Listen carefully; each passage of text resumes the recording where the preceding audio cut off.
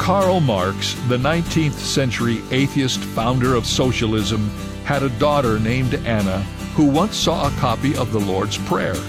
She had never seen it, nor did she know its origin. But she said regarding the God to whom the Lord's Prayer is addressed, "If there is a God like that, I could believe in Him." The prayer Jesus taught His disciples to pray is a model prayer.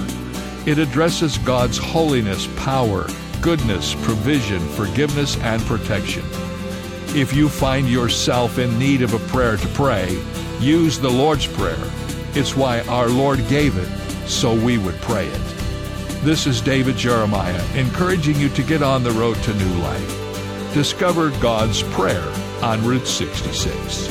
Route 66, driving the word home. Log on to Route66Life.com. Start your journey home today.